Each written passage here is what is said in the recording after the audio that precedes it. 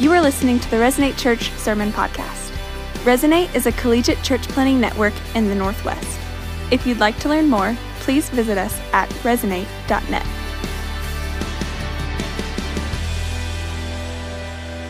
Hey Resonate, my name is Keith. I'm one of the pastors here, and we're in the last week of this series called Fight for Your Life. And as we've been looking at this, really the idea behind this is the sense that for many of us in this pandemic, there's been two reactions.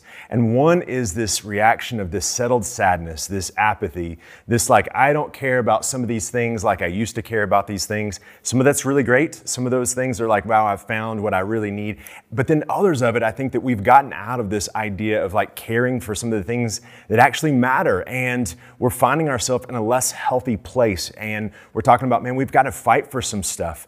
On the other side of that, there's been this other reality that we begin to see, and that is one of anger, one of frustration that's come out. And oftentimes what has happened is in this like stress moment, the kind of anger that we're having is really landed towards the wrong things, that we're angry and we're fighting about things and for things that don't even matter and aren't leading us to a place of flourishing. And when I think about these two aspects, they really pull me back to something I saw this week. I ran across, and just where you see articles and stuff like that, but I ran across this video of this guy who's surfing and has this really close encounter with a shark. And it just blew me away as I began to think about what would have been like to be in that moment. So I want you to actually see it. No one dies, so don't get freaked out, turn away. If you're afraid of sharks, I'm not saying this won't make you more afraid, but I'm saying that hey, it's not crazy. So take this and check this out for a second.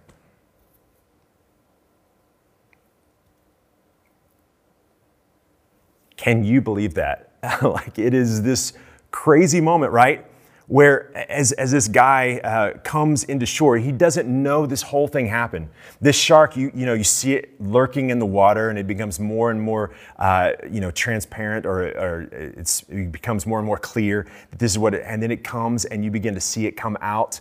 And I'm not sure, obviously, why it decided not to.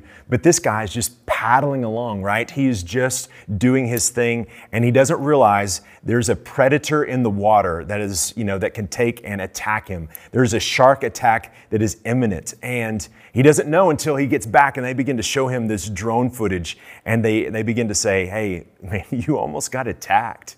And I think this is this profound idea of really what I think is in our world right now, that there is something in the water and we don't even realize it. And I think this is one of those things that we need to pay attention to. On the other hand, I really believe that there's some things that we're paying attention to that we don't need to pay attention to. And this takes me back to another moment in the water where a few years ago, Paige and I were in Hawaii. We went there to celebrate one of our anniversaries.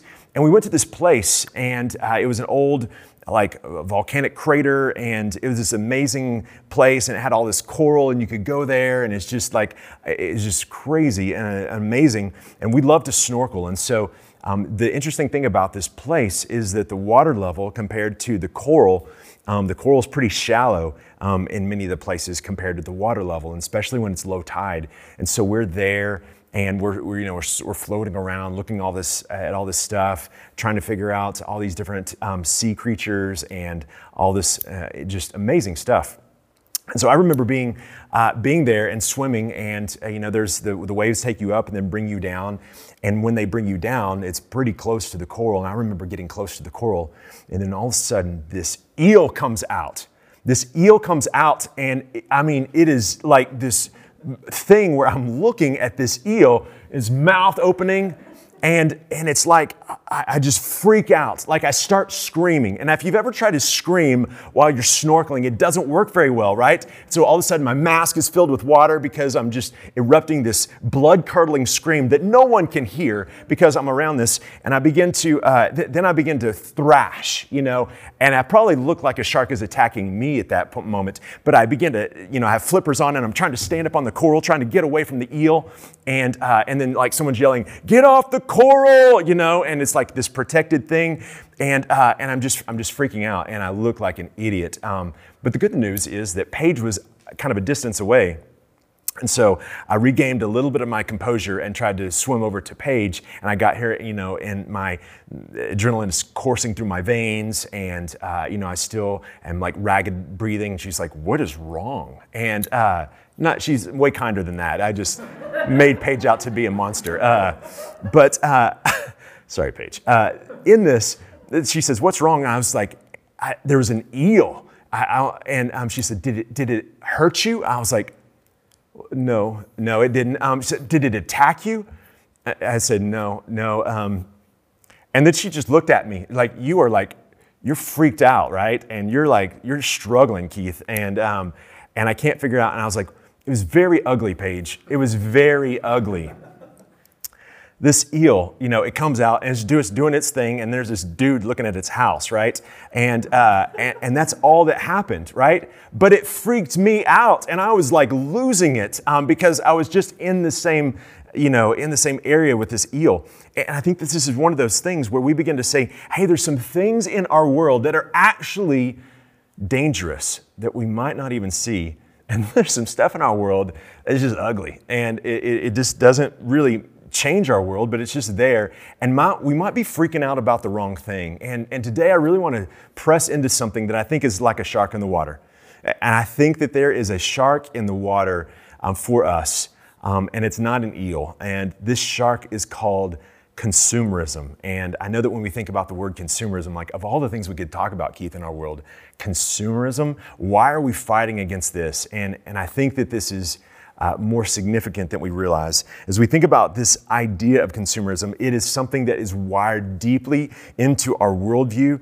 And I want to challenge something that's really very much unseen, and this idea that I believe is actually making us miserable, even though we don't really see it in our world around us. And as we think about the pathway of we've watched in terms of happiness, and as people have begun to do research over the last 20 years on, are you happy? This fascinating reality is that we're declining in our perceived happiness. And while I'm not trying to say there's a silver bullet to this, I do think that there's a connection to this increase in consumerism, that when we begin to operate in our world, that surrounding our world, there is a massive industry around getting you to be a consumer, around getting you to be able to have something that you feel like you have a need in, and then being able to bring something external to you, something that is going to meet that need. Like everything around you is getting you to be able to believe this, right? And so we live in a world, and our entire world is speaking to us in this way, and we have consumed that. And as a people, the way that we think, our worldview is really to see ourselves as really the world, as people that live in this world, and the context of this world is that all this stuff around us is there for us to be able to have to meet our needs. And so we have these perceived needs that we begin to look at the world around us and say, this is to meet this need, and this is to meet this need, and this is to meet this need. And all around us, we begin to have things that are pressed into us, and we begin to believe that this is the way that we are to live, that we begin to form our identities not as contributors, but consumers. And we begin to see the individual as the center of this, and our worldview is primarily oriented towards saying, what does it look like to have my needs met? And so what has happened is over the years, the expectations of our world, the expectations that we have of every organization, is that they would clearly be able to communicate how they meet our needs. And we cannot imagine a world where we live in that's in our interactions and they don't communicate with how they meet a need of ours. Like this is pervasive. And what it does is it takes, and I mean, think about this idea that data is the most valuable thing. It's surpassed oil as the most valuable thing. And at the end of data is your consumerism. Everything is oriented to being able to tell you your happiness can be found by this thing. That if you have enough money, that you can be happy. that if you have these experiences, you can be happy, that if you have this part of your life, that you can be happy, right? So the entire narrative is that we take external things to make us happy. And that's how we see the world. And this is kind of how it's wired into us. And this is why it's very difficult to speak about this, because it's just the water we swim in, right? The air that we breathe, so to speak. And so here's what I want you to understand. Like, why is this a shark? Why is there a shark in the water around you? It's because consumerism is the worship of comfort and the avoidance of difficulty. It is the worship of comfort that we begin to say, hey, the world around us, it is there for our comfort and the avoidance of difficulty. And so we're trying to figure out, what do we use to have more comfort and less difficulty? So this is what I mean, from our cars to our phones to our clothes. Like, all this stuff is marketed to you to be able to say, I'm going to increase your comfort. I'm going to increase your internal desire for happiness. And I'm going to decrease the difficulty in your life. In the midst of this, we begin to miss some stuff, and we begin to miss profound things. And we begin to have these realities. And I want to just take a minute and be able to say, we all have needs. And it's not wrong for us to meet our needs. But the problem is, when we begin to take those external things to meet our needs, what happens is it's always an incomplete and an inaccurate understanding of what our needs are and do they actually meet our needs. So we begin to have this in this world, that we begin to say, if I buy this, if I purchase that, if I begin to consume this thing, like, this begins to meet my needs. And so this is the world around us. This will be this thing. Now here's what happens, is when we begin to have this orientation, what happens in our worldview with our faith is that we begin to take and we begin to transition that normal reality, that worldview that is pervasive, and we bring it into our faith. And so we shift, we struggle to shift to a paradigm when we think about our faith. We don't know it, we don't intend it, we don't even realize we're doing it, but it's likely that all of us bring those expectations of meeting our personal needs into our faith. And so we begin to have something that we begin to have called consumer Christianity. Here's what Mark Sayers says about this. Consumer Christianity is a form of cultural Christianity, which is separate from biblical Christianity, that would compromise the cross with self rather than flag, mixing the worship of God with the worship of options, personal autonomy, low commitment, opinion over responsibility. Like, this is this idea that we have this consumer way, that we look to church as simply someone that would give us religious goods and services. And then we begin to figure out which one gives us the best religious goods and services. And we begin to see that primarily from that point of view. And this ultimately takes and robs us of the sense of what our faith is really about. That we begin to get to this place where it is a hollow shell of what is intended to be in our lives and what God is supposed to be doing into our lives, because we take and we simply put this consumeristic idea that we look to church and we begin to say, this is what I expect out of this. And it is really easy to do, that we come into this and we have this moment where we expect church to do something. We expect the sermon to be this way, the worship to be this way, and it's just one of those things that we begin to miss something very profound. And here's what we begin to see. How do we deal with this? Like, if this is the shark in the water, if ultimately this idea of happiness is always going to be elusive, if the shark of consumerism stays in our life, how do we begin to eject this? And this is where we get a story in the Bible that shows this significant difference and shows us really how we are to operate if we are beginning to exchange the idea of consumerism with something else. So here's where it is. It's in Luke chapter 7. In Luke chapter 7, we begin to see Jesus interact with these two people. And so here's what it looks like. Verse 36. One of the Pharisees asked Jesus to have dinner with him. So Jesus went to his home and sat down to eat. When a certain immoral woman from that city heard that he was eating there, she brought a beautiful alabaster jar filled with expensive perfume. Then she knelt behind him at his feet, weeping. Her tears fell on his feet. She wiped them off with her hair. Then she kept kissing his feet and putting perfume on them. When the Pharisee who had invited him saw this, he said to himself, if this man were a prophet, he would know what kind of woman is touching him. She's a sinner. Then Jesus answered his thoughts, which I think is one of the coolest verses in the Bible. That Jesus knew what he was thinking and said, Simon, I have something to say to you. And so he says, go ahead, teacher, Simon replied. Then Jesus told him a story. A man loaned money to two people, 500 pieces of silver to one and 50 pieces to the other. But neither of them could repay him. So he kindly forgave them both, canceling their debts. Who do you suppose loved him more after that? Simon answered, I suppose the one for whom he canceled the larger debt. Then he turned to the woman and said to Simon, look at this woman kneeling here. When I entered your home, you didn't offer me water to wash the dust from my feet, but she has washed them with her tears and wiped them with her hair. You didn't greet me with a kiss, but from the time I first came in, she has not stopped kissing my feet.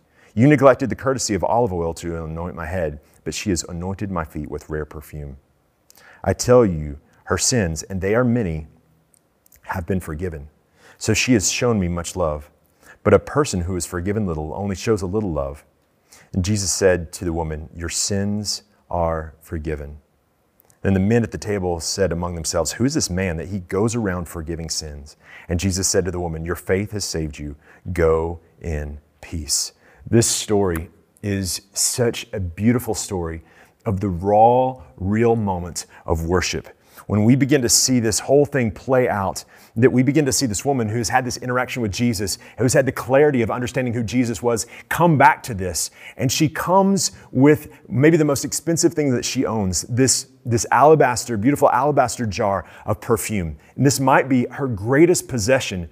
And in light of her understanding of who Jesus is and the truth that he brings and the hope that he is, she brings him, this is the thing that I have to offer. This is the thing. And she goes into this, and it's just this incredible moment where we begin to see how real and raw this woman is, because she understands that she has a great need, and she understands that Jesus is the only hope that she has. And she's not looking to other people and how she's going to appear to them. She's not looking to see if she's going to be cool or fit in. She's going to this religious man's house as a sinful woman saying, I have to find Jesus. I have to worship Jesus. And it captures her emotion. And what I think is so clear about this is here's what Jesus does. He begins to say, this is the difference between you. She brings something to Jesus. Again, this most expensive thing that she owns in this. She brings this thing to Jesus, and he begins to say, hey, Simon, let's look at the behaviors here. You didn't do anything for me. You expected something from me. She brought something to me. And that's really clear. Now, I want you to understand, really I want you to get that this is not about earning your salvation. This is about responding to what Jesus has already done, responding to the gift of Jesus in our life. And what do? Do we operate as worshipers, as givers, or do we operate as takers in this? So this is the key. When we begin to understand what Jesus does, and what we begin to understand the work that Jesus has done in our life, it profoundly changes how we interact with him. And so when we begin to think about how we move to this point, like even as we think about this moment that we're in, how natural it is for us to walk into a moment to celebrate Jesus, but ultimately have on our agenda getting something from him. That we walk into a worship gathering beginning to say, ultimately operate more like Simon. What am I going to get out of Jesus than the sinful woman? What am I going to give to Jesus? Am I coming in to get fed, or am I coming in to ultimately to give something, to be challenged, to be able to say, there's something that God might do in my life? This is the great sense of what ultimately will bring us into the greatest sense of enjoyment and satisfaction in our life. When we begin to understand God has already done it, and our movement towards worship is to be able to celebrate and to be able to understand and have clarity. And so we begin to say, what does it look like for me to give, not to take? Not to be able to be oriented towards receiving things in terms of anything to do with my faith, but to be able to say, this is my response to what God has already done. So that I bring him my worship, I bring him my life, my whole life. I'm not looking to figure out, do I fit in? Is this cool? Is this all these other things? I'm not looking to use Jesus, but to be able to give something to Jesus because Jesus paid it all for me. I've received the gift from Jesus. And this changes everything about us. Because when we begin to understand what consumerism is meeting an internal need with external things. But here's what Jesus has done. He's met our greatest need from an internal place. So therefore we begin to move towards external things, right? It changes who we are. And so we don't look around and say, I need to get that, I need to get that, I need this thing. If I only have this, then man, this will make me happy. And there's a subtlety to this that grasps every single one of our hearts. Every single one of our hearts. And I want us to get what has happened here. That there's a shark in the water, and that shark is named consumerism, and it's lurking around us. Another one of my favorite shark stories is really the story of Louis Zamperini, the athletic Olympian running the runner. And then he goes to war, and as he goes to war, he's a part of this plane that gets shot down. And he's one of only 3 men that survived the plane crash. And he's on this boat for 50 plus days.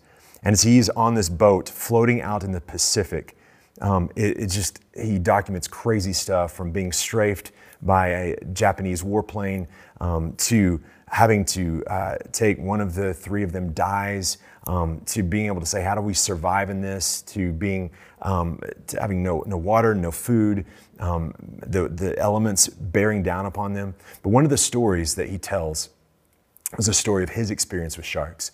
And he tells of in the water all of a sudden being woken up by these sharks that were taking, and they would nudge the boat, and it began to be, they would just kind of graze by it. And then they would begin to go harder, and then they would begin to ram it. And these guys, right, they're out there in the elements, probably a little deranged, probably a little crazy, but the shark comes out at them, and they decide, okay, what are we going to do? And here's what they begin to do. They begin to punch the shark. They start taking, then they see the shark, and they punch it in the face. And so over and over, they take, and they punch the shark in the nose. And it's this crazy moment, like these dudes out don't have any food, no water, on this boat out in the middle saying, okay, shark, no, you're not going to have this. You're not going to take this. I'm going to punch you in the face. And they won. Like, the shark left them alone. They evidently doesn't like getting punched in the nose by these guys. And it's just this crazy moment where we begin to recognize, hey, there's a shark in the water, and it's going to come for us. And what are we going to do? And the great thing is that Jesus punched the shark in the nose. That he ultimately, when it comes to this thing, has met your most significant need. That ultimately we don't have to continue to be consumers in the world around us, because Jesus has renewed us from the inside out. That we don't have to look at those things outside and begin to say, that's what's going to meet my needs. If I only had that. We have Jesus, and Jesus has paid the ultimate price so that we can come before him. And the only act that we do is we give him our worship. And we don't figure out, what can I get from Jesus? He's already given us all that we need. And this is profound. And this is profound as we begin to say, man, I can ultimately give myself to something. I can move from a posture of being a receiver to being able to be in a posture of giving, of being able to say, I can move. And when we do this, we move from consuming to contending.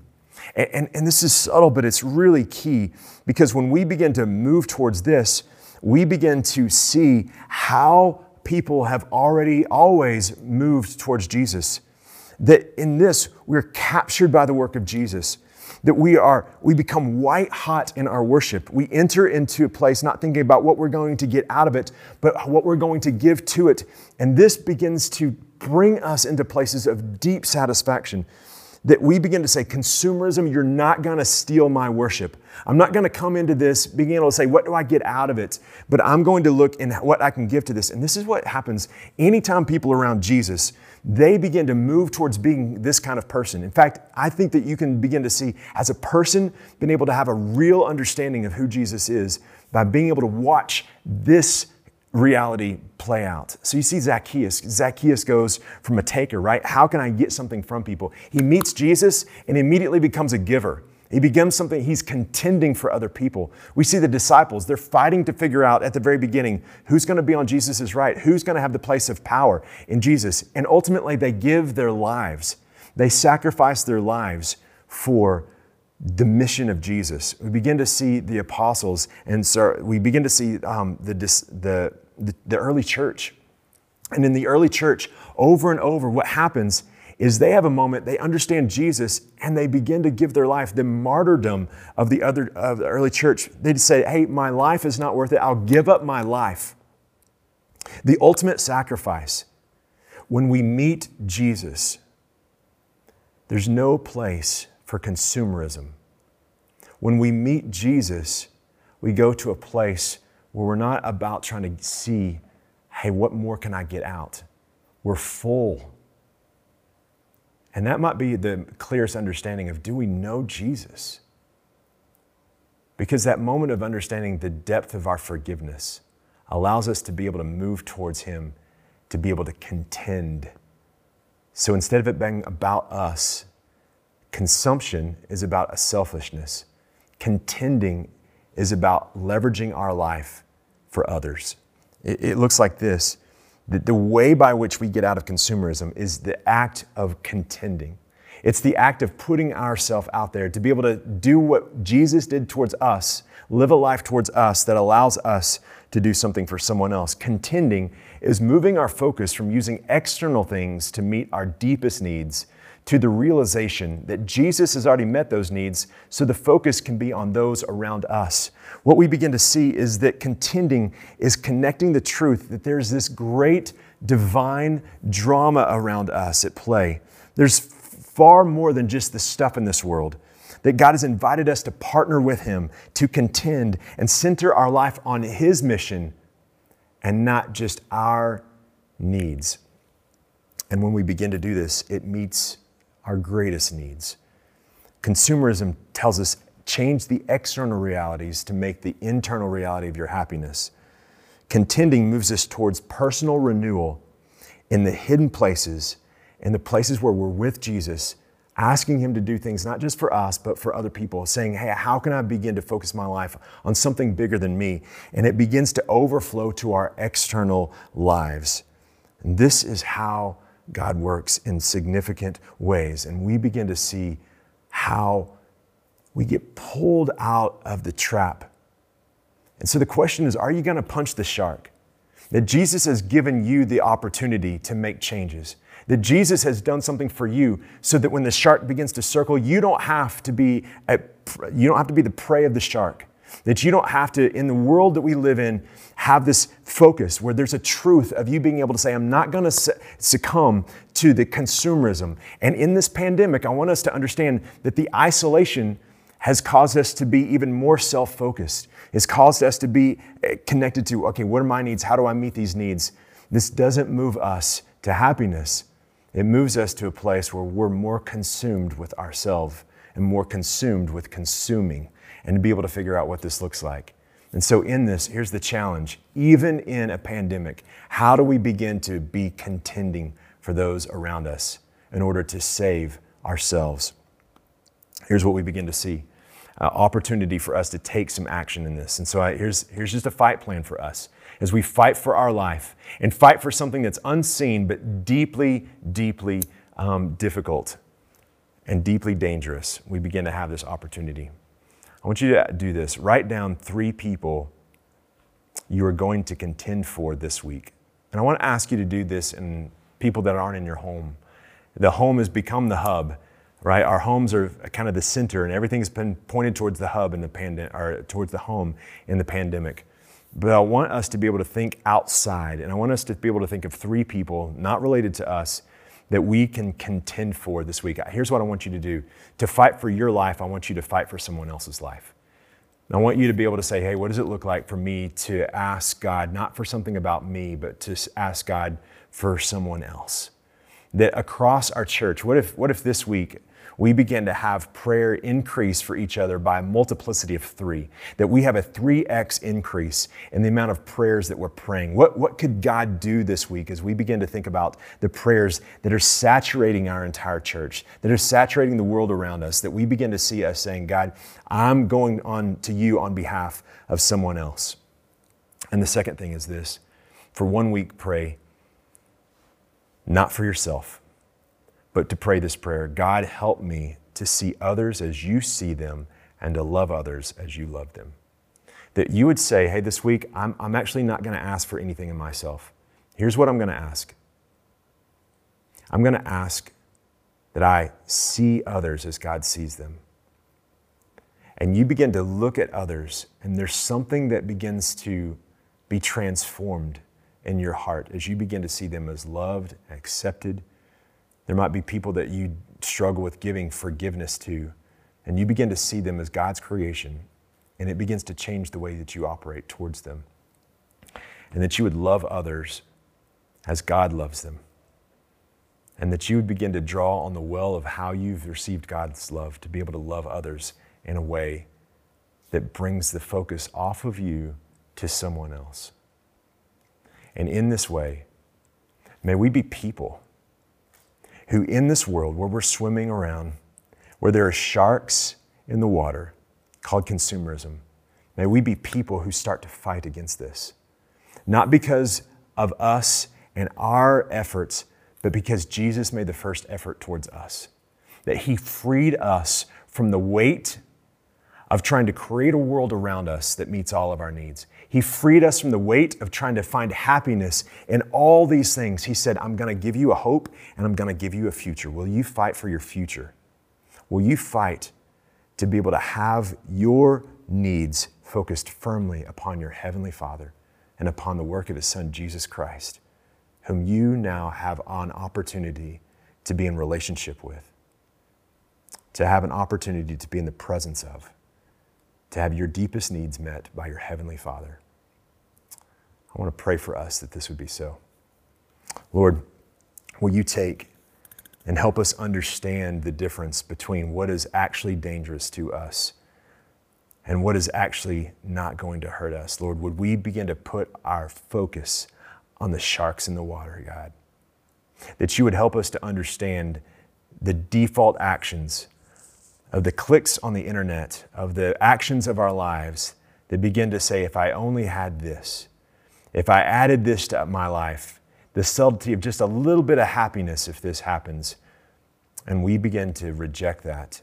And we begin to say that will never fill this hole, that only Jesus will be able to do that. Lord, I pray that you would help us to punch the shark in the face this week, Lord, that you would reveal the focus on ourselves, and that you would help us transition to being contenders for something bigger than us. May it be so, Lord, in your holy name. Amen. Thank you for listening to the Resonate Church Sermon Podcast.